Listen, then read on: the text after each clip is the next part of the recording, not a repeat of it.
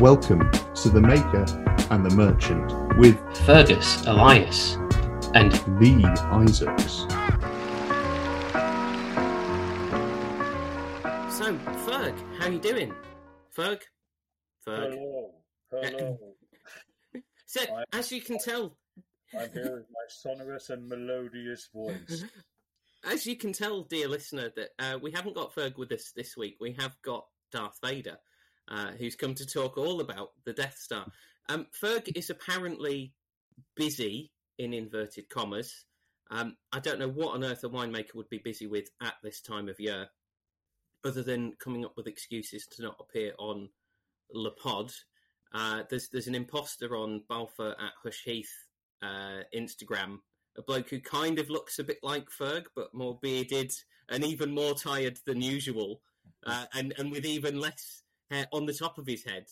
And he's running around talking about tonnage and pressing or something. But I don't know what's happened to the real Ferg.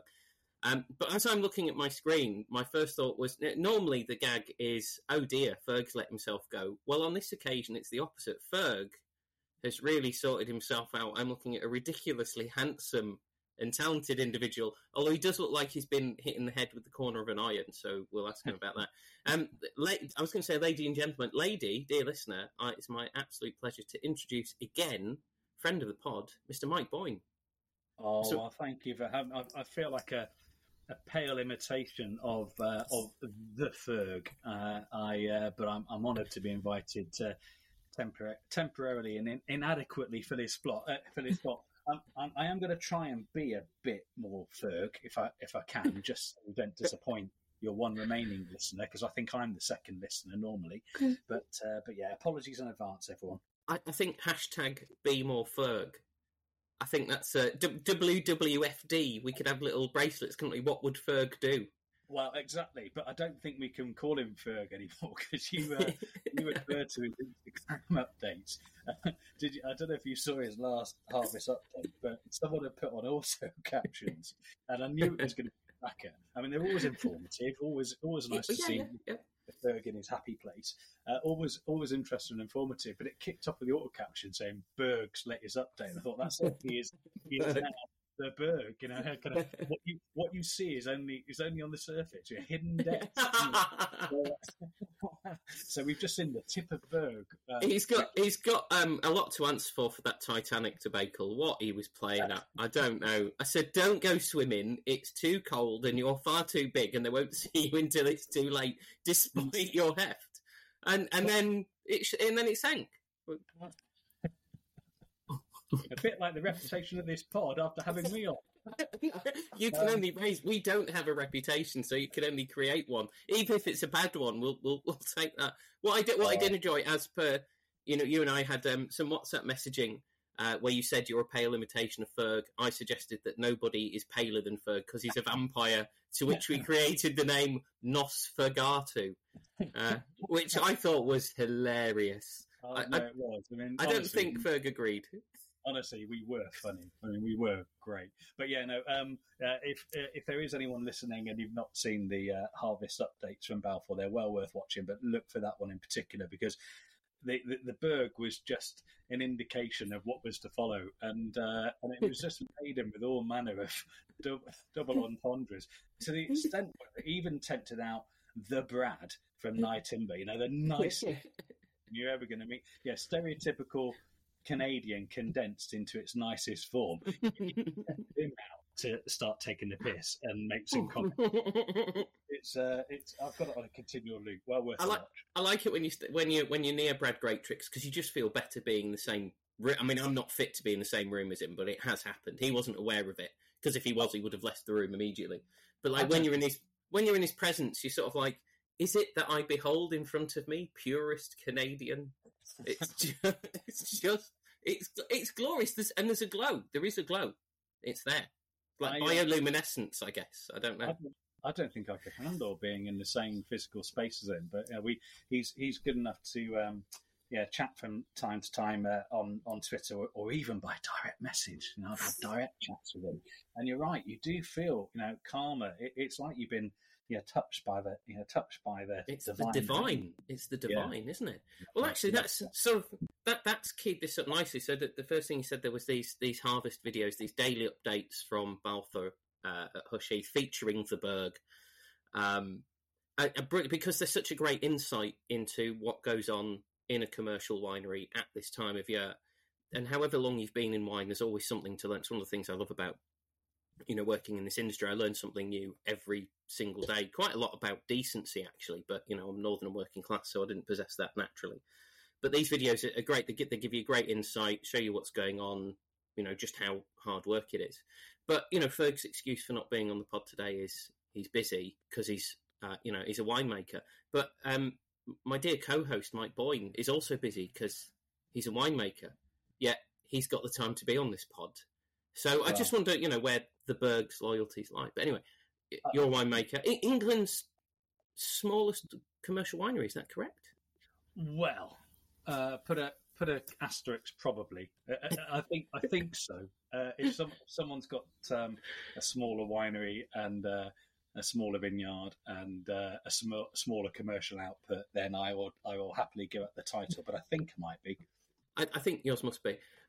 You've also been posting some regular videos, updates about what's going on. How's it been for you? How's this vintage look? Because there's been questions over, amount of fruit, quality of fruit, and it's been a very up and down vintage. How's that looked? And how's it been getting the fruit in? Tell us what you've been going through. Well, I shall, but following the trademark diversionary sort of all over the place vibe of the Merchant and the Matron, I meant to say yesterday was actually World Mental Health Day, and one of my efforts to be a bit more Ferg is to channel his presence is a few relevant quotes. So as Plato would say, the worst of all deceptions is self deception. And I think that's not the quote I meant. Hang on. Where is it? No, that's wrong. Here we go. No, I meant to go for homo. This is a Latin quote. Homo homini lupus. A man is a wolf to other men, which means we are our own worst enemy. So you in characteristic form have talked yourself down about 10 times already. I just wanted to say, mate, I can see you on screen. Listeners can't. You look fantastic. You are a man transformed from a matter of months ago. You're looking amazing. I'm not good with people being nice to me, so I could choose to ignore this. That's strange because I don't really talk openly about my mental health. And you and I have chatted, and I think I've said on the pod before that you very kindly got in touch. You sort of figured maybe I wasn't in the best place, and just apropos of nothing, contacted me, which is hugely appreciated. Actually, I'm probably in a worse state mentally than I've been for quite some time. There's various things happening, and finding it quite difficult at the minute. However, I suppose I'm trying to make up for that by making myself seem vaguely presentable, which is quite easy given that most of the time I don't really seem presentable at all. So I'll take that. I've lost a little bit of weight again, which because I put some on and I've lost a little bit. But you're bringing up World Mental Health Day yesterday, I think is vital because I think it's something we need to talk more and more about. I don't know if there was a video yesterday posted on Twitter, and I think it was from a football club. I don't know anything about the kick bladder at all, but I think it was from Norwich Football Club. They're like yellow and green, and it was a video about mental health and sort of spotting it and looking for it. And it's something I'm quite attuned to because obviously I've had issues. I think we've all had issues. That I do. Is it? They say 1 in 3 people struggle with mental health. Yeah. No, it's 3 in 3 people struggle with mental health. Just not necessarily everybody realises it, or they're just really adept at dealing with it incredibly quickly. So that's not criticism of anybody who maybe hasn't realised that's what's going on, not at all. But this video floors about 2.5 minutes. I think it's Norwich Football Club. I'm sure if you just Google World Mental Health Day and go on Twitter and search for it, phenomenal, absolutely phenomenal. But what I've just done there is spectacularly railroaded this happy, cheery podcast, which was absolutely not my intention. You said very nice things, which is very kind of you. Basically, what I've done, I've woken up, I've combed my hair and had a shave, so that makes me look slightly presentable. Well, I didn't necessarily. Well, I'm sorry. I didn't mean to derail you there. I was just sharing a compliment because I don't think we do enough of it. And genuinely, I mean, I follow you. I agree. Twitter and we chat from time to time, and the amount of time you spend on the road is just I can't even begin to imagine how you cope with it. And as you've alluded to it, I know you've had difficulties with your mental health of late, and I think so. Hence, wanting to share something positive, which is I think in your Twitter posts and here now, you do just look amazing. And I think sometimes, sometimes it's really hard, isn't it? And I guess as a response to mental ill health, one technique is to control the things that we can control, and clearly you kind of got a grip of. That sounds judgmental, doesn't it? You got to be so careful with but I know what you mean, and it's that because you quoted, so I'm going to quote, but dear listener, I don't have to look up my quote because I don't. Oscar Wilde said most people are other people; they're just a collection of other people's quotes, and I am the living embodiment of that. I have no personality or character of my own. Genuinely, I quote jumble. I speak it. It's like that Star Trek episode where they meet that alien race and they only speak in like parables of their own history, and nobody knows what's going on. And if Paul Mowbray ever listens to this, which he won't do because he's far too busy and he's got too much class, he'll be listening to that, going, "I know exactly what you're talking about." But there was a Wittgenstein quote. Ludwig Wittgenstein said, "The limits of my language are the limits of my world." And like when you talk, that definitions are so important, but taking meaning is so important. So like what you just said there, Mark, anybody that knows you knows exactly what you meant and goes, "No, it's not judgmental at all." But the fact that you realise it is why it's not judgmental. Whereas other people go, "Yeah, we would take it now." Anyway, I've gone off on a massive tangent and railroaded what you were going to say. I apologise. I've done it again. Terrible. No. Well, hey, look, I'm the one who not to step. I think we should stick with it. But I think it's tough, isn't it? Because I think we've been really slow societally, and men in particular, to acknowledge mental ill health and be able to talk about it openly. And I say that just for context. I mean, my background is military, and alongside, and then I went to work in the health service and ambulance services, and alongside the winemaking, wine merchanting thing, I still work in ambulance services. And one of the kind of portfolios I lead on in the ambulance service has been improving our response to people in mental health crisis. And the reason I say that is even from the context of someone with a background in the military with an awful lot of PTSD that emits from that, even someone who had a professional involvement in mental health and dealt with it, kind of day in and day out for years in a professional capacity, that I only acknowledged and dealt with some personal PTSD that goes all the way back to my early 20s and a particular incident in the military. I only dealt with that last year when a particular sort of repetitive behavioural trait of mine was pointed out, and it unfortunately involved being on the beach just zoned me out, and I was distant and remote. My mood deteriorated on the beach, and that is not good when you live in Cornwall and you've moved more to raise kids and you're on the beach a lot. And it linked back. It came out of a chance conversation with a friend from the London Ambulance Service who had an awful lot of counselling after the 7th of July bombings, where he was at one of the more gruesome scenes on his own for some time, and he spoke about the techniques that were used to kind of draw out the effects of his PTSD, and he just said something that I recognised about a situation that brings about an emotional response, and I thought, well, that's a bit like me on the beach, and I started to tell him the story of what had happened. And I welled up emotionally, and I realised it's the first time I'd sort of spoken about it in 25 years. He said, "Mate, there's something there that needs dealing with." So I think, God, this is a bit. No, I think we carry on with this. I think this is.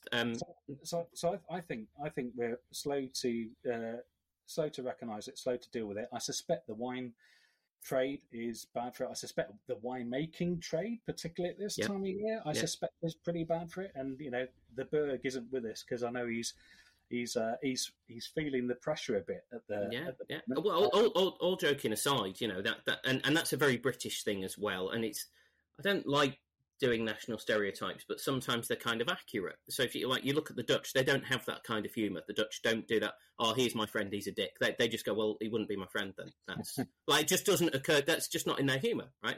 And that's really interesting. They get by. How do they cope? They must just have this wonderful raw honesty that actually makes life easier, I think. Emotional maturity. I know, it's not having any of that. But, all joking aside, being a winemaker is doing a job is tough, whatever job it is, even if you like it. Being a winemaker is difficult because you have a certain amount of... We experience an amount of pressure over 365 days. A lot of the pressure that you experience as a winemaker comes over a 2-month period. So you'll have like a year's worth of pressure and stress into chefs, professional chefs, particularly high-level chefs, but all chefs. Like, we deal with stress over 8 hours. They've got it in 2 hours, right? How you do that? So, all joking aside, Ferg is under it. He's doing a tough job, and there's accountability. There's a lot that can go wrong. It's very unlikely to go wrong because Ferg knows exactly what he's doing. He's very talented. But there's that pressure. Sometimes things go wrong you can't control. But I was going to... He's still a massive Wendy for not being here, though, isn't he? Yeah, he is. I mean, you're here, and he's what's he playing at? He's probably still in his crypt because it's daylight. He can only come out at night, obviously. And what you do, actually, it's easy to spot Ferg approaching because you see his shadow on the wall about 30 seconds before he appears. That's just come up with the image to advertise this episode. But actually, Mike, I was going to ask you then. I think we continue this conversation because it's very rare that I very rarely talk about my own mental health, and that sort of opened this up. And in continuing to talk about mental health, I can avoid talking about mine and talk about other people's because that's genuinely more important. Is the 3 things that are really important for good mental health, that there are lots of things, is not too much alcohol, because too much alcohol is bad for mental health. I think everybody knows that. Having a good regular sort of salary pay packet, so you don't have financial, because we all have financial worries. And having good regular working hours. And you look at the drinks industry as a whole, and you go, yeah, it doesn't do those 3 things well. No, I don't think. You're absolutely right, and it's why, like I say, your routine in particular, because my old working routine pre-pandemic and in ambulance world looked a little bit like yours in terms of the travel and the time away from home and the disruption, lack of a sort of regular routine, and that's tough. And when you're doing it at the intensity you are, and as you said yourself, you've been wrestling a bit with your mental health. I do worry for you. So I do hope you're looking after yourself, mate, because I know you always sort of laugh it off and shrug it off. But I think the other important thing about mental health is acknowledging it and being able to talk about it. Because if you were limping along with a broken leg, we might all take the mickey and write funny things on your cast, but it's a visible injury that no one would feel embarrassed or awkward talking about. Whereas I think people do still feel reticence about acknowledging when they're struggling a bit with mental health. So I think one of the key challenges is doing it, recognizing it, and trying to take what steps you can with help to address it. And the reason I commented on your appearance is I'm it could be that's just nervous stress and tension, because the last time I looked as good as you was off the back end of a really messy divorce. I looked fantastic, because I wasn't eating, wasn't looking after myself, but I looked amazing. But yeah, I over the pandemic and lockdown, I got fat as a barrel. I stopped taking care of myself, and it's been a tough couple of years over COVID. And if anything, it's harder now. This is the first time in 10 years of sort of owning a wine business down in Padstow. It's the first time I've been properly worried. It's the first time I thought, are we going to be all right? And everything just felt a bit out of control. All the circumstances are outside of my control, beyond making sure that what we're doing is still good, and we're offering a great product, and we're still the kind of go-to place that people would choose if they're going to have to treat themselves and blah blah blah. Beyond making sure that the basic offer stands up, there's nothing I can do. So my response was to get control of the things that I could. So I lost a chunk of weight. I've kind of returned to the gym, and I did that principally for sort of physical reasons, if I'm honest, because I was full of a daily dose of self-loathing when I got up every morning, got dressed, as yet another pair of trousers wasn't fitting. And the self-loathing got to the point where I just had to do something. So I kind of stopped eating lunch and then returned to the gym. But what I hadn't anticipated was that the key benefit of the gym has been that there are 3 periods in the week now, 3 hour-and-a-half sessions where they're just for me. And I zone out, can't focus on anything else other than moving the weight properly, and it just empties my head of all the other worries and concerns, and I'm in control for those 3 1.5-hour sessions with no responsibility for anyone else, no worry about maintaining people's pay, looking after the family, any of that. Just, and that's been the biggest benefit for me. Just 3 1.5-hour sessions for myself where I feel in control, where there's a measurable kind of improvement each week, even if it's only lifting the weight, one more time. So that for me has been game changer mental health wise, doing something to improve my sort of physical well-being, and it's just had a better impact on my head. How did that feel when you? Because again, I think this affects all of us. I think it's perhaps a very male thing. And again, I'm reticent about saying that because I don't want that to sound judgmental. I can only speak from the perspective of a male because that's what I am. And maybe it's not just a male thing. And if it isn't, I'm not saying it is, but that's my impression of it. And I'd love for somebody to say, actually, no, it isn't. It affects women as well, and it affects everyone. It probably does. Is that... How did it feel when you kind of said, I need to take time for me that isn't about my family, that isn't about my business, isn't about my employees? What was that transition like? Because it's quite a big transition, that. Well, I mean, first thing I would say, it does affect women. I don't think Mary would mind me saying this. I mean, she's had, after giving birth to our first child, Harry, she had postnatal depression, which we didn't recognise for what it was at the time, and went untreated for a long time, and then she did eventually get some treatment for it, and it's been a game changer. Mary is incredible.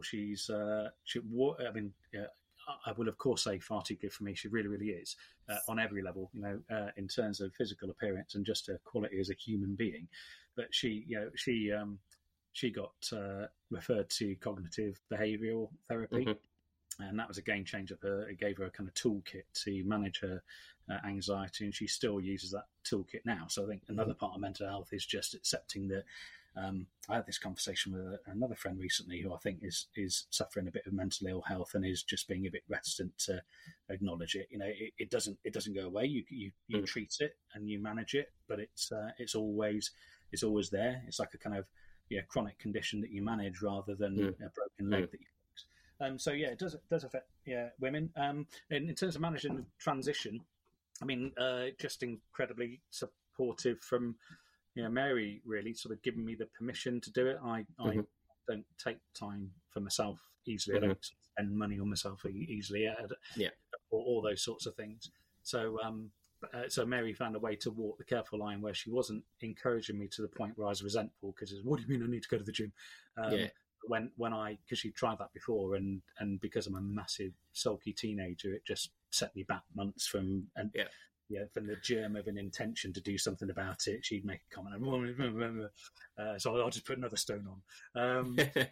So she found a way to walk that tightrope. But she just gave me permission to do it, gave me encouragement to do it, and finally in the end, I think I just made the calculation that I don't want to sound like a martyr here, but every other hour that I'm awake, pretty much, is to some extent in service to somebody else, which is fine. I don't mind. So it just felt like taking 4.5 hours in a week where it's just for me. And then I think I rationalised by saying it's not entirely selfish. I'm much more physically able to do stuff now, and with 2 energetic, boys in the house, I'm much more physically able to do the sort of stuff that they like without saying, "Oh no, I'm a bit tired at the moment." So, so that was it really. Just in the end, recognising that I needed to, and it's probably going to be better for everyone else around me because it was good for my health and good for my longevity and good for my headspace as well, which makes me easier to be around. Which, as you can imagine, is not always easy. No, I don't think anybody's easy to be around all the time. I think anybody that knows you will go, no, you're really easy to be around because you're fun, you're cool, you're interesting, you're smart. Sorry, I forgot I'm talking to you, not Ferg. Sorry. No. The interesting thing that you said there, when you were trying to address the facts of the situation, and then you said, I don't want to be a martyr to it. Where do you think? Because I feel like that sometimes. If I stand there and go, I'm always doing something for somebody else, and I don't mind like that. I accept that when you're a husband and a father, that's what life is, right? That I live my life for other people now, and that's really important, and I accept that. And actually, that's a really special position in like, how privileged a position to be in life, that there are people who do need you and rely on you, whether that's mentally, emotionally, financially, or any of those, or just being there as a presence. But where do you think that, because it's difficult to acknowledge that, where do you think that pressure comes from? Is that a wider societal pressure that goes, no, you have to do this and you should be happy with it? Or do you think it's the internal thing? It's all self-generated, I think, isn't it? And it's all self-generated. As Plato said, for a man to conquer himself is the first and noblest of victories. Which Indeed. is no doubt what Ferg would say. It is what Ferg would say, sure. Ferg is what Ferg would say. Well, I think there's also something about because, as you say, I don't mind. I chose this life, and I chose to employ people. I chose to have kids, and I love it. I love looking after people. I like it. I mean, my whole life has been sort of service or care of some description. But I think I recognised, and it links back actually, if we do want to talk about the winemaking, the benefit of the winemaking was that, frankly, I'm a better person if I've got something that's my own as well, as well as it making me happier and giving me something that is a diversion, and acting as a veneer in place of where a personality and character should be. It might make me a moderately more interesting person to be around if I've got something going on in my life that my family aren't already implicitly part of. So I think the benefits have been more than personal. Like I said, the whole family's been really supportive about the gym thing. Harry, my eldest, has started showing interest now. He started going to junior gym and is asking me for kind of workout tips, which is kind of nice. Mary also she's seen some of the sort of benefits that I've had from having a once a week personal trainer session. She's now going to the gym and has a weekly PT session. There's something I think the persuader for Mary that also helped me get over the line is after a certain age of bone density starts to deteriorate alarmingly rapidly, and lifting weights can put that off. And having seen my dad, who's in his getting on, well, he's in his late 80s now, and he's very, very fragile. Anything I can do to put that off, given I had kids. I had kids late, so I'd like to be in good shape for grandkids should they come. So so I think I'm waffling on, but I think all those sort of tangential benefits for the people around me, of me being a better person to be around because I'm doing some other stuff, is probably enough to get my headspace into a place where it's like, well, look, okay, it may be a little bit selfish taking this time. So there you go, selfish. But other people are benefiting as well, so it's okay. Yeah. But it's not so. If you're doing it like all the time, then it's selfish, right? And again, we're all too. I think I do kind of jealousy guard it now, though, because I schedule. I thought for this to work for me, I've got to make the time important. I've got to set it aside, and I've got to make it a meeting in my diary, like any other meeting. And if something else crops up, I'm not immediately just going to say, "Oh yeah, I can give it up," which would be my sort of first instinct when it's something for myself. So I've got those appointments in now, and unless there's something that's genuinely a time critical emergency, I just say no now when other stuff crops up. I do that. I do that on the family front, and Mary's cool with that, and I do it on the work front for both businesses, and that's been quite tougher actually on the wine merchant front than on the ambulance front. Actually, I don't mind saying no to some of the ambulance stuff that might encroach on those 3 periods of time I've got.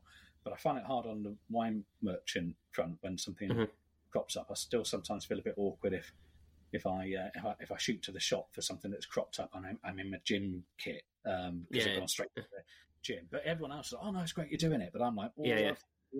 So but the winemaking. I mean, you asked about the vintage, which would be a really short account for me because I'm tiny. But starting the winemaking, which was a bit of an itch I'd had for ages, and but what I hadn't realised was that it really plugged a gap in my life, doing something creative, which isn't something I realised was a gap until I started doing it. And again, it means that I potter out to my little winery, my kind of sort of 6 metre by 4 metre man cave with my motorbike and my wine tanks and surfboards in it. But it's like an upscale garden shed that I potter out to, and I can zone out there, and it's something that's absorbing. There's chemistry that needs to be done with some of the kind of lab tests that I've been taught to do. So I'm not sending samples off. I'm doing the tests that I can do myself, and that's all quite absorbing. And there's always something to think about in the winery in terms of how's it shaping up, how's it developing? Is it time to move it into another tank? How do I think this wine's going to develop? Do I need to get it out of the clay egg now and put it in steel? Is now the right time to add SO2, or should I leave it a bit longer? Should I leave it on the leaves? Should I not leave it on the leaves? So all those things are quite sort of mentally absorbing. And again, you zone out and you forget. There are an awful lot of worries in life at the moment, like I say, as I've alluded to earlier. So it's just nice to have those two sort of diversions to zone out into. And then when we get together for dinner in the evening, we've got this little ritual that we go through that we adopted during lockdown, actually, when things were all a bit grim and bleak. And we listened to this Radio 4 show where it was about focusing on things you're thankful for.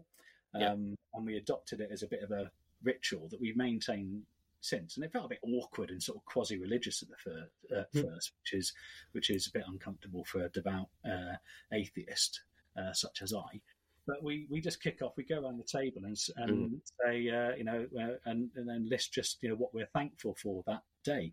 And what struck me was even on the bleakest of days, even on the worst day that I have now, there's always something that even if it was a really shit day, and I had a colleague who also knew it was a shit day, and I was able to have a chat with him, and we had a good old time about it. I'm really thankful that I've got him I can offload to, and it just forced us all into a discipline of just searching for the positives. And again, we started it as with no real intent, but we're doing it now years later, and we found as a family it's been an attitudinal game changer. It forces you to lead with what's been good in the day, and then you moan about something thereafter. So that's been a game changer. Don't know how I got there. Anyway, I think that's so I just totally lost my train of thought, but that's a really important thing to do, is acknowledge what's good. And that's where I was going to go, was sometimes, when I've had problems with my own mental health, you sort of go, what have I got to worry about? Or what have I got to be down about or anxious about, or whatever that issue is at that time. And that actually, for me, actually makes my mental health worse, in the sense of, I'm feeling really like I've got a wonderful family. I've got a nice home. I've got food on the table. Right, life isn't perfect. I'm not suggesting it is, but Jesus, there's people out there on the street. They've got nothing. What have I got to worry about? And it's trying to address that. The positive thing is really important. Actually, I had a couple of I was going to say friends. I don't really have any friends because of who I am. A couple of my acquaintances do the same thing. Is that every night around the table are positives, and that's so vital because it can bring that mindset change, which is a really key part. Yeah, I mean, and again, people might be listening and go, "Oh, for God's sake," But honestly, I mean, I'd say give it a whirl, and once you get over the initial, first few days of it feeling a bit awkward, and it's like, do we say grace now? Once you're past that and you relax into it, apart from anything else, I mean, we found when and having dinner together was another. I don't want to sound like Little House on the Prairie, but moving to always have dinner together every night was another game changer for us. That our boys wouldn't change now. They never asked to take off and have dinner in front of a PlayStation or TV. Yeah. But it just changed the whole tone of those conversations. Before we started that routine, that discipline, everyone would always lead with something a bit moany about the day, or they wouldn't have anything to say. That's just human nature. Yeah, how was school today? Yeah, fine. Whereas when you know that you're not off the hook until you've found something in the day that you know. So I would commend it to.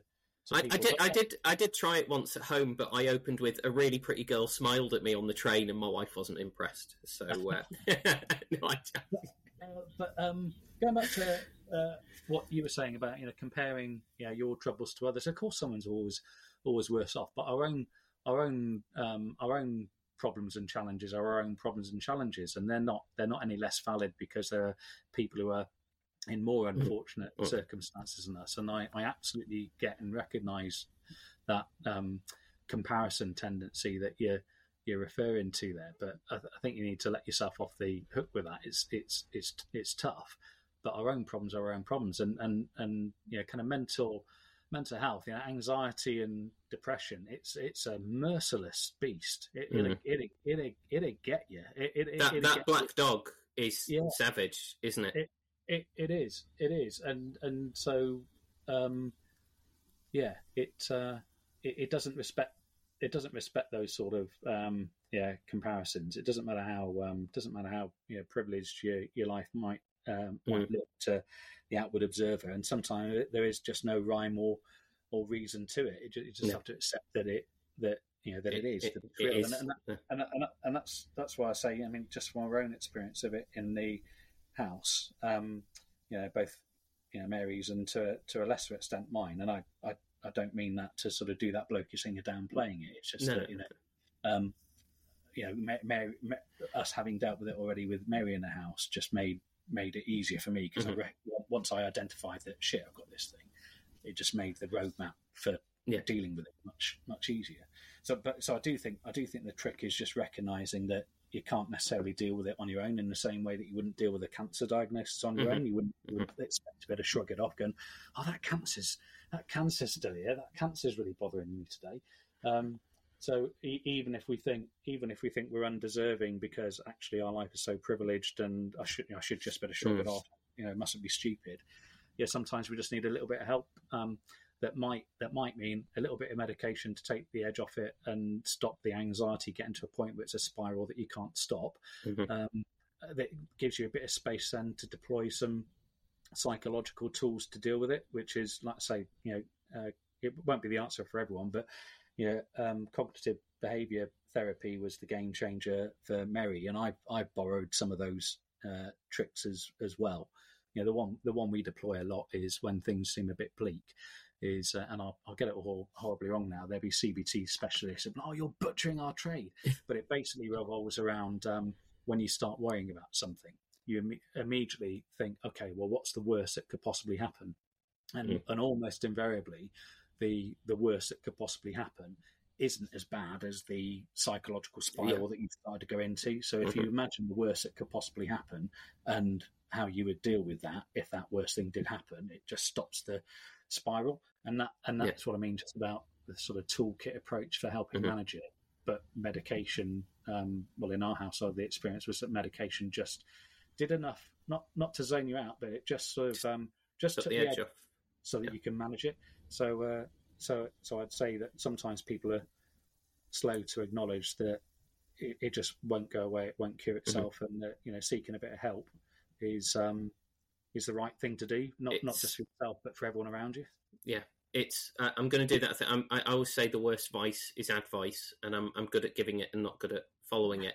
But we always joke about we've only got one listener. Anybody that is listening to this, if they've got challenges with mental health, however small they perceive them to be or however big, is talk to somebody, seek help. My DMs are always I'll listen to anyone. If I can help anyone, I'll help anyone. And obviously we've got Mind, the mental health charity. We've got the Samaritans. The NHS has great resources, so do reach out and speak. And to quote Aurelius, Marcus Aurelius, as in the real Marcus Aurelius, not the one that was in the film, played by Richard Harris, but the real Marcus Aurelius said man suffers more in imagination than in reality, which goes back to what you were saying there. Now I'm going to go off on a massive tangent here, because I'm not good at... As Aristotle said... Eureka! I think he said, didn't he? we are what we repeatedly do. Excellent, then, is not an act, but a habit. Very good. Very good quotage. I have been for the first... I am standing in for the verb. For the first time, I've been out-quoted. But I'm going to go off on a tangent just because you kind of brought up religion and atheism, and I too am an atheist. But anybody that knows me is probably aware of this. I have quite a rich Jewish heritage, of which I'm quite proud, because there's a wonderful cultural history there, aside from the religious beliefs and all of that. And I was at a funeral in Ireland, so it was obviously a Catholic funeral, and I gave a eulogy, and I was on the front row seats with the family of the deceased, and it came to time to take mass. Now, I am a committed atheist. I don't have a lot of strong opinions on many things, but I do have quite strong opinions on religion, but they're my opinions for me, so I'm not going to broadcast them because they're kind of irrelevant. But I am respectful. If I'm in somebody else's house, I will respect their right to hold their beliefs. So it comes time to take mass, everybody stands up. I say, well, Jewish heritage, I'm an atheist, I'll sit down. And the brother of the deceased in the church went, "What the fuck are you doing?" I went, "Well, I'm not Catholic, but I'm not confirmed. Technically, I'm Jewish." He's like, "It doesn't fucking matter. Get him. What you do is you put your right hand over your left, and then just take the wafer and have a little. You like your wine anyway. Just have a wee glass of wine." It's like, I can't. What? So I get up, take the wafer and the wine. I'm like, I'm going to walk out of this church and get struck down in flames. Fortunately, God must have taken a day off. He didn't spot. I've walked out like I'm cowering. It's like he can see he's omnipotent, omnipresent. Right? He's going to spot me. Didn't. We got to. So we drove to. Shouldn't laugh for his funeral, should you? We drove to the burial site, to the graveyard, and they asked, would I join them as a bearer? And I said, well, that's a great honour. That's the last thing you can do for someone, isn't it? It's a huge, huge honour to be a bearer. I've done it far too many times, sadly. But this was weird because every other time I've been a bearer, we've carried the casket on our shoulders. On this occasion, we carried the casket sort of by the handle, which I've never seen or never done before. So we're carrying him, and somebody told a joke. I can't remember. It might have been about the deceased. It might have been a random. I can't remember. That was hilarious, and we dropped the dropped it. I'm like, this is terrible. I'm definitely getting sure. And we basically just chucked him in the ground and went to the pub. Now that's the right approach to a funeral, is that? But yeah, anyway, I'm possibly the only Jewish atheist that's ever taken mass. So that is the most Irish funeral I've ever heard, and I speak as a man who lived in Northern Ireland for 4 or 5 years. That is the most Irish funeral experience it would be possible for you to have. Unless I trust you got drunk to the point where you couldn't even remember your own name. Well, 17 pints of Guinness.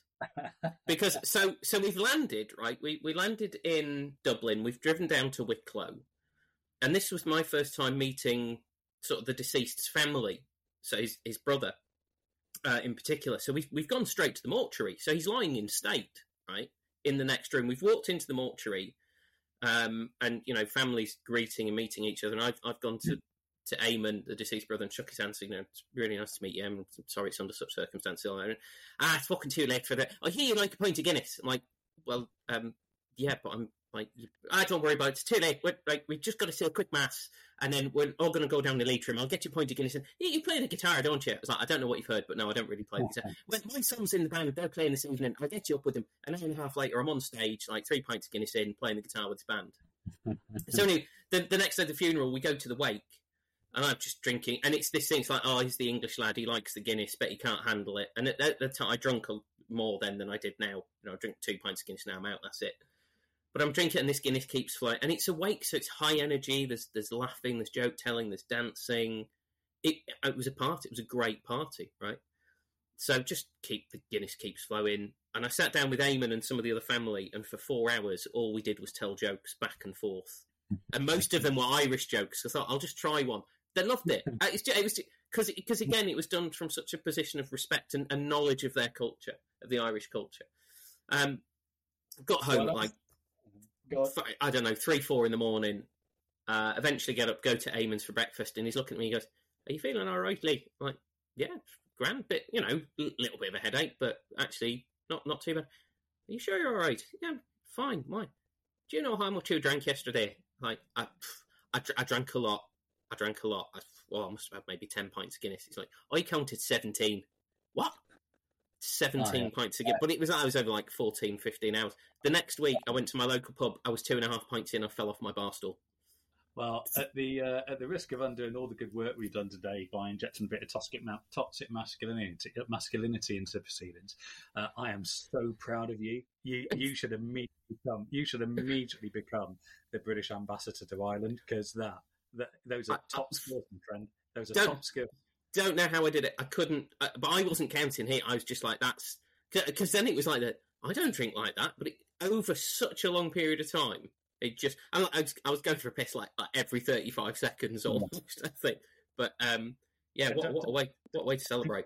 And I know, and we could admit this, the sense of enormous self-satisfaction that would have come with that whole exchange the next day. I see you, Lee Isaacs. I see this swagger. Yeah, I was.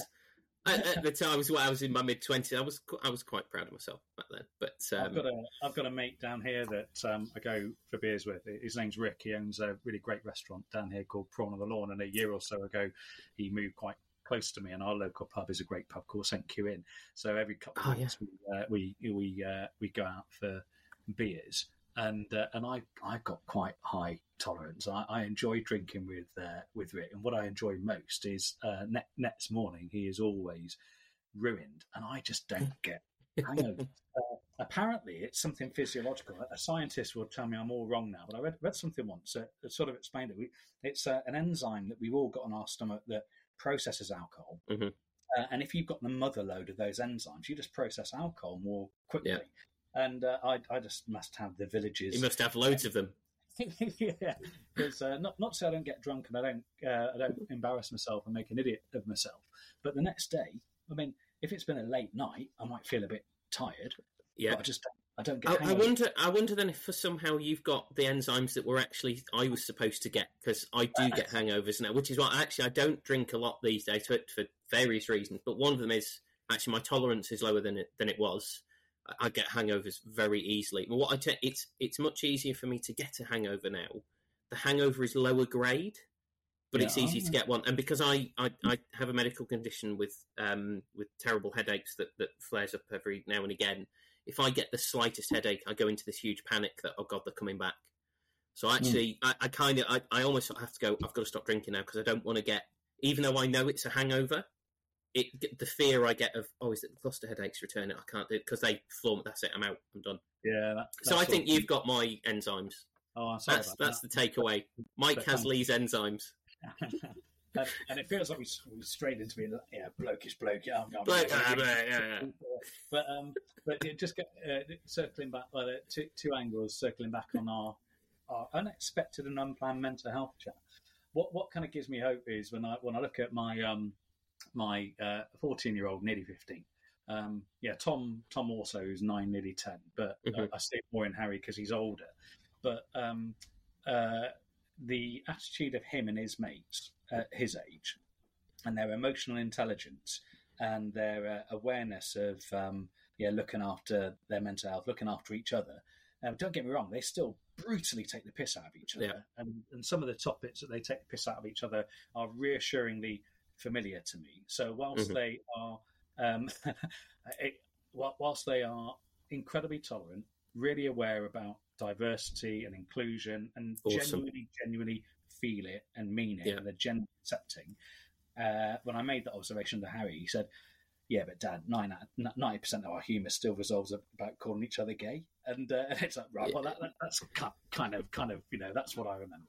But they are just so emotionally well-adjusted, emotionally intelligent, so aware of looking after their mental health. And compared to me as a 14-year-old, compared to me as a 40-year-old, they are just so much more level and sorted. And if they're representative of the next generation coming through, I really hope that we can push through all this kind of bollocks that's coming from that's coming from kind of populist right wing rhetoric in this country at the moment. I hope we can push through that bollocks and consign it to history, and not shy away from wokeism and embrace it and say, do you know what? Next generation coming through are better humans than we were at the age, and that's what we should all hope for. So I've got that gives me hope. And then the other thing, looping back to winemaking, you asked about harvest. I won't say much about harvest at Howland Grappa, which is Cornish for sun and grape. I won't say much about, other than harvest has gone well. Everything's tucked up. My ferments are all dry. Everything's looking in good shape, and I'm enjoying it enormously.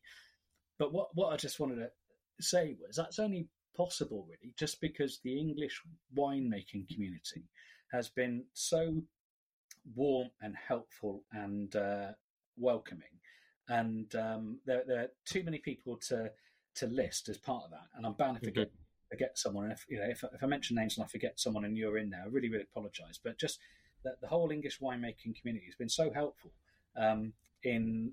with people I'd never met before who would just chip in with words of advice. People who made themselves available on WhatsApp to answer questions I might had, and that's how I met Ferg. I only physically met Ferg a couple of weeks ago at the implosion of geekiness. Was it late at night and he knocked on the front door? You didn't let him in, did you?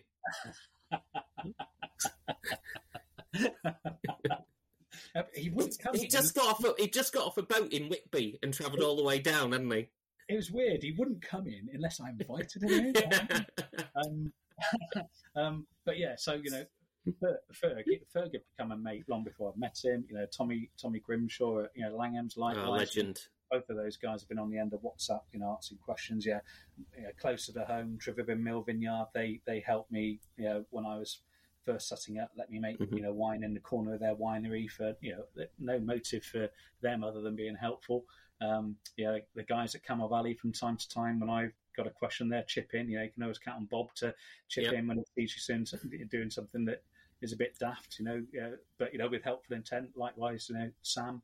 The list. The list goes on. People just even Brad. Kind of had conversations with Brad. He's given me a few pointers. Tony Manowski, formerly of Plumpton, now with Redfin. By all was Brad's great tricks advice? Put it in dark glass. No, that's not a dig because he's full of advice. It was just a cheap joke about Light Strike because it was easy to make. I've never heard him mention anything about light and its impact on wine. Light Strike is fascinating. Anyway, sorry, I've interrupted. And then as I have started listing names, and I'll finish it off. Salvatore Leone, who's he's the one. This is now talk about pressure. He's the winemaker at not one, not two, but 3 English wineries in the southeast. He's Oxney, Orborn, and now Tillingham. So he's managing all 3 of those in concert, and alongside that, he is my kind of immediate, because he used to be the winemaker at Trevibben Mill. So he's my kind of immediate WhatsApp go-to, and always endlessly patient. He's basically alongside Nyan Gowda, who's not in English wine, but he was the first one who hooked up with me on WhatsApp and basically taught me to make wine over WhatsApp from Bolivia. So he's the flame. Anyway, my point is, it's a really, really warm, welcoming community, and they probably all don't realise it. But at a time where I did need something just to save my sanity when the world was imploding, they all, by just being there and helping me along, they all did me a huge service I didn't really recognise at the time. And they all did it with a spirit of generosity, sharing their hard-earned expertise. We're asking nothing in return. I never encountered anybody who said, I haven't got time to talk to you, or didn't respond to a question. And all these people offered up their help. I didn't just sort of start sending people messages in an unsolicited way. All of them sort of stepped up and made contact with, help and advice. So thank you to all of them, because it's really had Mary says it, since I started doing it, it's just had a really sort of positive impact, giving me, I don't know, identity. Is that too much? Again, or helped you unlock a part of your identity you didn't know was there. I think anything creative isn't necessarily about. It's not inherently about expressing identity. It's helping you find it. That's why I read a quote when when David Bowie sadly passed, and obviously that affected huge because he was so popular, as well he should have been. And somebody said, "Oh, why are you so upset over David Bowie passing away? You didn't know him." And somebody said, "No, I didn't know him, but he helped me know myself." And actually, that becoming a creative is unlocking a side of you that you didn't necessarily know was there. Rather than just expressing how you feel, it's helping you unlock new aspects of your character. I wanted to pick up on. I'm a creative. I like that. Yeah, you're definitely. I mean, the T-shirt. I promised to buy a T-shirt. I've just remembered, and I still haven't bought the Molbet T-shirt. Are you saying that because you're commenting on? I mean, I do like, and also I like the fact that what you've done there is you've done a Chris Evans playing Captain America thing, where yes, he's beefed himself up, but he also wore a T-shirt that was about 2 sizes too small to make his guns look even. I say that this is an audio experience, dear listener, but I can see Mike on camera, and he's got some magnificent guns. Oh wow! Thank you. Like the size of my thigh. I mean... well, as Lee said, I've sprayed on a T-shirt today. But dear listener, I am wearing one of our new bits of merch. We've kicked off a line of cool T-shirt wear, cool varietal themed T-shirts, so that you can wear it as a fashion item. So I'm wearing our. Are the Electron ones for sale? The Electron ones are for sale with the skull and lightning bolts. I need one of those. So that's on our website, bin2.com. And as you'll see, Lee, this is Chardonnay, Queen of Grapes, and the 76 in the shield. Thanks, buddy. As you'll know, the 76 references the Judgment of Paris. Indeed. When Ferg saw me wear this, he went, "Oh, that's interesting." He went, "Oh, that's interesting. Is that Clone 76? Oh, I like Clone 76. Oh, it's one of my favourite clones." I said, "No, it's Judgment of Paris, mate. Judgment of Paris." Yeah, these they don't know the Bourne, do they? Today, don't know. What was the Judgment of Paris? It's nothing really. You heard of Stephen Spurrier? Oh, I'm familiar with him. I think. Yeah, very good, very good. Yeah, well, everybody should go and check out the merch. Because I know when I bought the bottle of Electron that I held to the camera for you a second ago, I said, I've got a song for you. And I have, it's, obviously at the minute I can't play, well, you could argue I've never been able to play the guitar, but with the current state of my thumb, I can't play the guitar at all, which is really problematic when I'm, not in a great place mentally. The guitar is such a release, and I really need to be able to play it right now. Anyway, I've got a song. Come out. This is, let me introduce Greta. This is Greta Thunberg, obviously. Lee is holding up his thumb. Here it is. I look like I'm giving a thumbs up constantly. It's really frustrating. His thumb is heavily bandaged. What did you do to your thumb, Lee? Well, what did I do to it? It is quite literally an unbelievable story, Mike. It is an unbelievable... but I'm going to tell you. As you know, I live in Oxfordshire. And there's a lot of cliffs in Oxfordshire. People don't know this. There's a lot of very precipitous... Then you've got the White Cliffs of Dover. Less famous are the Blue Cliffs of Oxfordshire. The Oxford Blue Cliffs of Oxfordshire as well. And I was walking around by those cliffs on my own, just getting a bit of air and exercise. When behind me I heard a low rumbling sound with some muffled voices. And I turned round to see what it was, as anybody would. And you'll never believe it. It was a runaway bus full of orphans. And it's heading straight for it's not funny, a runaway bus full of orphans, isn't it? It's a deadly, dangerous... It's heading straight for this cliff, right? Nervous, actually. It's heading straight for this cliff, and I thought, well, somebody should do something. Now, normally I would have bystander syndrome and step back, but I was the only one there. It fell to me to step in, so I've sort of grabbed a wall, and with my right hand, I've grabbed the back of this bus just in time. Now, I'm not a strong man. It was challenging, but I managed to do it. I held the back of this bus and got the orphans off. They're fine. They've been rehomed. They're absolutely fine. They actually wanted to name the orphanage after me, and I thought, that's awful, isn't it? Because that implies that I like the existence of orphans, the Lee Isaacs Orphanage. No, I don't want this to be what a terrible thing to name after me. Anyway, the orphans are off. They're fine. And I've let go of the butt. And when you're holding something at tension and you let go, and the muscle springs back, doesn't it? Not that I've got muscles, but that's how muscles work. My arm sprung back, and I didn't realise behind me there was a wild tiger nursing some cubs. And I don't think she was aggressive, but the motion scared her, as it would any animal, and she leapt out and bit my thumb. Wow! Like I said, it's quite literally an unbelievable story, isn't it? No. I'm with you all the way. You might want to have a word though, because there's an ugly rumour doing the rounds on social media that you cut it polishing a glass at the Oxford Wine Company, and you just put that shit to bed. That's all. I have put that shit to bed. Now the rumour isn't entirely inaccurate. I was at the Oxford Wine Company. I was hosting. I do freelance stuff as well. I've got a paid job and do freelance, and I was hosting a tasting for a hen do. I won't do a stag do. Never. Awful. Hen do's generally are actually really good fun. What is it? Wine striptease, is it, or something like that? I mean, no, nobody needs to see me stripping. Is that why you've worked so hard on your appearance? You are. Looking. Well, I am basically. I just thought, what does the world need? A combination of wine tasting and the Chippendales, which is a really dated cultural reference. That's one for the teenagers there. People are listening, going, "What the fuck's furniture got to do with wine tasting?" I don't know. So I'm Chippendale furniture. I've never been referred to as a man of oak. You are so down with the kids. Exactly. So anyway, it's right at the start of the event. They've all got a glass of sparkling wine, English sparkling, by the way. And I'm holding a Riedel Vinum Riesling glass, so quite a long stem. Now, I'll start with that. I am fiercely loyal to Riedel. They were the first wine glasses I discovered when I joined the trade, and I've stuck with them since. I think they're great, love them. Everybody's got a brand loyalty somewhere. I like Riedel glasses. There we go. I can't afford them, but I like Riedel glasses. So I'm holding this glass by the stem between my thumb and forefinger, as anybody who knows how to hold a glass would. And I do quite a dramatic swirl. I tell the story about how I got into wine, and as part of this, I do an overly dramatic swirl. And I got 2/3 of the way through the first swirl, and the stem shattered. And it covered the audience in broken glass because the bowl flew off. And they were in fits. They thought it was a joke, because why would a man throw broken glass at them? And I just said, well, fucking look at you.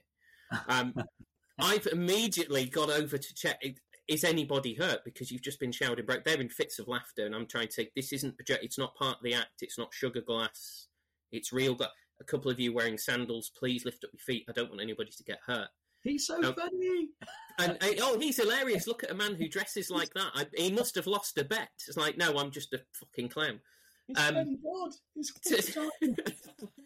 have once been called the Ken Dodd of wine, because I can go on and on and on. And I just thought, I know what you're implying, but I'd rather have been called the Bruce Springsteen of wine, because he goes on and on. But anyway, one of the members of this table looks at me and goes, oh, it's not a joke, is it? And the stem of the glass was hanging out of my thumb. Ow. So I've pulled it out, which is apparently the worst thing to do. Didn't think about that. Got a paper towel, wrapped it up, carried on with the tasting, swept up the broken glass, carried on, did the tasting, cleaned down the room, sorted out. So by the time I get home, it's now 6 hours later. And I thought, I'll unwrap this paper towel. And I looked at my thumb. And when you've wounded yourself and you go, I can probably deal with... No, I can't deal with that. I need to go to A&E because that needs stitches. So I've gone to A&E on a Saturday night, which is a great use of Saturday night, which is not the NHS's fault. It's chronic, 13 years of chronic underfunding by the Tory party. But anyway, I've got there. They've x-rayed it, which really confused me. But obviously because it involved broken glass. So... eventually they figured out, look, this glass has sliced your finger open, but it's pushed shards of broken glass into the top of your thumb, which now means you need an operation, because we can't fix that here in this A&E. So for 2 weeks I was on antibiotics and strong painkillers and just kept it bandaged up. And then after that 2 weeks I was in full theatre. I thought I'd be in a side room, full theatre for jazz hands. Oh no, it's really painful. That must have made it really hard for them to operate. Yeah, what with all the but and then there were people applauding and singing, and then Just Stop Oil came in with a load of orange powder. There was like protesting at a show about protest. I was like, that's genius. And it took 4 surgeons an hour to remove all the shards of broken glass, and it's that was 2 weeks. So it's 4 weeks ago since the incident. 2 weeks ago. Since the operation, it's still it's still very painful, actually, and it's still very swollen. But I now have lost feeling. It's weird because I've lost feeling in the top sort of quarter of my thumb, but the rest of it's really painful. But my neighbours are thrilled because, as I said, I can't play the guitar anymore. However, as a joke, I tagged Max Riedel and Riedel in an Instagram post and did the, what have you done to me? I've been loyal to your brand for 2 decades, not interested in Zalto. Look what you've done. And fair play to Max Riedel, he did reply to me and said, what happened? I'm really, really sorry about this. It shouldn't happen. To which I said, look, I don't hold anybody responsible. It's just one of those. I'm glad I got the glass that had a fracture in it and not someone in the audience. I'd rather it happen to me than one of them. So he said, what glass was it? I said, a Vinum Riesling. And he sent me a pair. Now, quite expensive glasses, but he sent me a pair of these glasses in apology. I thought, I wish I'd lost my arm because I could have got a decanter out of this, couldn't I? You don't look like a man who could afford a Riedel decanter. Well, funny that you say that, with one arm. There we are. So that's. Did the two glasses come with a very carefully worded letter saying, please accept full and complete settlement of our liability? You've got these glasses now. Fuck off. Yes, don't worry. I'm just happy to get the glasses. Don't worry. But it's I can't obviously. I can't. And so after the incident happened, before the operation, I drove up and down to Scotland twice to teach WSET level 2. I'm sure that's what surgeons recommended, wasn't it? I think it was. They said just get on the road and just get out the county because you want to avoid any more wild tiger encounters. And there aren't many wild tigers in Scotland; it's too cold for them. But certainly the first week, I couldn't even open a bottle of wine. It's like I thought you were supposed to be some kind of wine educator. You can't even open a bottle. You can't even hold a glass, mate. You are not to be trusted. I'm here to teach you how to open wine. Yeah, that was So that was fun. Anyway, because I know we're running out of time, I'm going to use very corporate. I'm going to circle back. Oh yeah. Oh God, I hate myself. Well, I hate you. I didn't have to say let's circle back for that to be true. You were saying about all these people in English wine, and earlier in this episode, I said obviously that the drinks industry isn't necessarily the best place for mental health because access to alcohol, irregular hours, not necessarily the best paid form of employment, and that's a very wide nuanced conversation.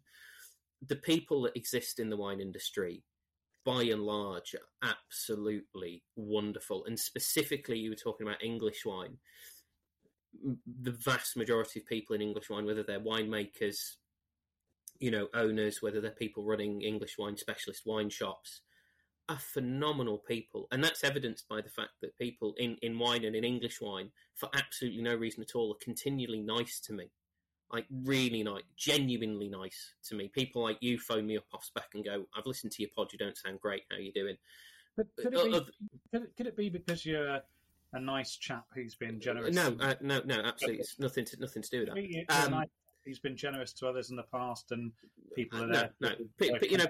People phone me up and invite me to their. People phone me up and invite me to their vineyards and wineries for no reason. It's not like they're inviting me. Oh, you've got a lot of followers. You're an I'm not an influencer. I don't have any followers. They just invite me. Like, it's full of nice people, and You've influenced me to be a better version of myself. Oh, fuck off. I'm sorry, I had no other response. What the appropriate response is, that's a really kind and generous thing to say, but as we've established, I'm not good at people being nice to me. It's awful. I got to tell you off Sarah Abbott MW. I was recently on a trip with her, which again, no idea how I got on this trip, but we were sat having lunch in the hills of Conegliano, Val d'Albiadene, and I just sort of had to describe what I felt about this place. And Sarah looked at me and she went, she said, the way you've said that is like, it's really poetic. And I went, no, stop being nice to me. And she went, no, we'll be nice to you. And then another couple of members of the trip insisted on being continually nice to me, and they came up with the hashtag #TakeItLee, which I thought was a great hashtag because it works in multiple ways, doesn't it? Hashtag #TakeItLee. That must have been torture for you. It was awful. Sarah, brilliant. So again, Sarah's someone else that got to know over Twitter, and she's been helpful at different times because the first one I made was orange wine inspired by sort of Georgian winemaking, and again a pale imitation of it. But she is obviously an expert in Georgian wine. So over the years, she's been kind enough to offer sort of tips and advice, and tasted a bottle of my first one that I made, and jumped on a video call to give me some kind and useful feedback. And I met her for the first time a couple of months ago, just before it was a lunch that Nyan Gowda put on actually for a few people to taste his latest releases from Bolivia, and Henry Jeffries was there as well. It was just before the release of his new book, And also Natasha. Oh God, what's her name? Another female master of wine again, who I've chatted to off and on. But I know exactly what you mean. I can't access her name, which is awful. I'm but so sorry, Natasha. Well, she won't be listening. What am I about? But, well, no, she won't listen to this. No. But yeah, I mean Sarah. I mean they're all lovely people, but yeah, Sarah. God, what a star she is! I mean, when you sort of think, oh, they seem nice on social media, and then you meet them in real life, and it's like, oh no, they're really nice. I mean, they are really warm and kind, and she's funny as well. I mean, she's not that sort of weird nice. She's really funny. No, she's just nice, funny, lovely, witty, and wine is almost exclusively people like that. Not entirely, because it's a big finish, but I can count on one hand in over 2 decades of working in this industry. I can count on one hand people I've encountered that work within this industry where I've gone, I don't really think they're that nice a person, or I might question certain things they've done or said. To ourselves everywhere, don't you? I mean, you do. I think wine Twitter gets a bit of a bum rap sometimes. People talk about wine Twitter, and normally when people say wine Twitter, it's meant negatively. But I made this observation that Sarah, when we were chatting about it, I think when people say that, what they're talking about is a handful of middle-aged men, and it is middle-aged men, who get into arguments over fermented grape juice, and it's just quite loud. And this hugely selling wine isn't the right shade of orange on the label. Oh, fuck off! Yeah, and it's irrelevant. No, fair enough. I mean, they can play out that argument. I don't mind. It's quite entertaining to watch. I quite enjoy it. But I'm always mystified when people get a bit of a downer and say, "Oh, wine Twitter, typical wine Twitter." It's not typical. Wine Twitter. My experience of typical wine Twitter is what we've been laying out. Just a kind of cohort of people who are all in it together in different guises, but generally nice people. Willing to be helpful, kind of mucking in. They want to see other people's success, and that's the thing. It's they don't just want to help; they celebrate other people's success, and that is really wonderful. I'm going to equate it. I know you're heavily involved in this as well. Snooker Twitter, because I know you're a huge fan of snooker. Snooker Twitter is the same. I imagine any form of Twitter. Like I imagine football Twitter. I imagine ice cream Twitter is the same, right? You're going to get a few people who use it as a medium to kind of make their voice a little bit louder than everybody else's, and part of doing that is being really super contentious and so on. And again, there's a nuanced conversation there. But actually, snooker Twitter, I've made genuine friends that I've not met over snooker Twitter, and people who again, I wasn't active on Twitter for a little while, and several of them just dropped me messages, just going, "I haven't seen you here for a bit. Hope everything's okay." It's just what we're trying to say is the world is actually mostly nice people, isn't it? Yeah. Mostly. I mean, snooker people don't have friends, but other than that, I am living evidence of that. I have acquaintances, not friends. But there was something, and I know we've chatted about it on WhatsApp, so it's not coming out of the blue. But you raised a really interesting point. You mentioned Henry Jeffrey's book, which is fabulous. Yeah, great book. I love it. But a lot of commentators on that book picked up that Henry would talk about where there's maybe consternation and disagreement in wine, and there is, and that's going to happen in any industry. But that's a subplot. That's not the thrust of the book. No. And as we discussed, I wouldn't want someone to have the impression, oh, this book is basically Dallas. No, it isn't. It's a great history of English wine and telling us where English wine is currently and where it's going. It just covers the fact that some people don't get on, but actually, exactly that. There are a few sort of juicy quotes and a bit of salacious gossip, and people being outspoken, aren't there? So I guess people are fixated on that. I will say, and again, need to be clear, it's no criticism of Henry's book. It's a great book, really, really, great stuff.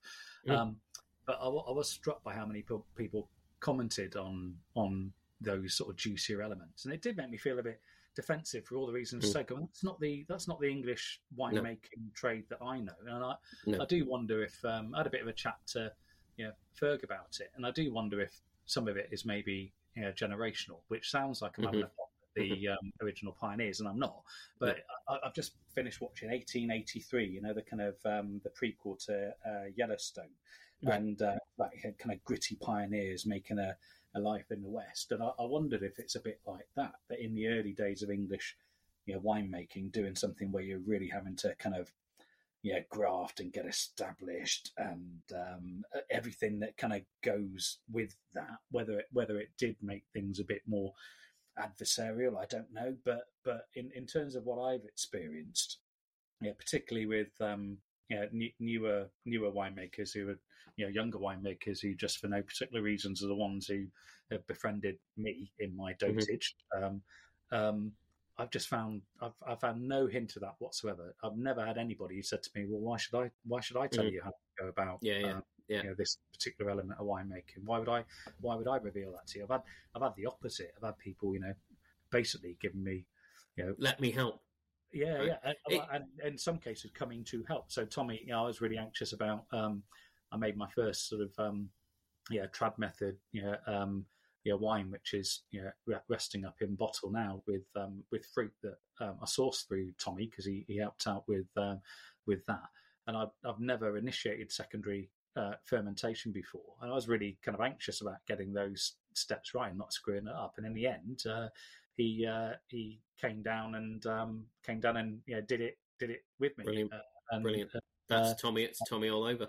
And help me bottle it, make sure I got it right. And as a consequence, when it came around to doing it the second time, Fizzy Bum Bum number 4 this time is made with secondary fermentation. It's like, yeah, fine, got that it. nailed. Yeah. So, it's that now. There's a narrative here that you said earlier about your two boys and how just they're so much more emotionally attuned to things, and actually that they're really not bothered about things that maybe my generation, your generation would have got hung up on. Like, they just don't see it. They just don't care. Like, there's a freedom, and as you said, typical boyish humour is still call each other gay, but they do it from a completely different position than it would have been our two generations, right? And I recognise me saying that may get a reaction, and it may lack the nuance that they seem to somehow manage. They capture because again, you and I have baggage over that, right? So even saying it here is loaded for both of us. For them, it isn't, because they've got rid of that baggage as a generation, or they're very close to getting rid of it. So these new, one of the exciting things about English wine is the amount of young people. Like, you look at, I always come back to her, Zoe Driver. Like her journey into wine, she couldn't have been any further away from wine, right? Wasn't a thing for her. Goes to Australia, gets some experience, comes here, gets her degree, and is now, one of our best winemakers. She's assistant winemaker at the minute at Black Chalk. Like, her talent is phenomenal, and her presence is incredible. So you've not just got young people, you've got young women getting into it. Like, that is so important, because if you can't see it, you can't be it. And for such a long time, our industry as a whole, not just English wine, but wine in general, has been male dominated. That's changing.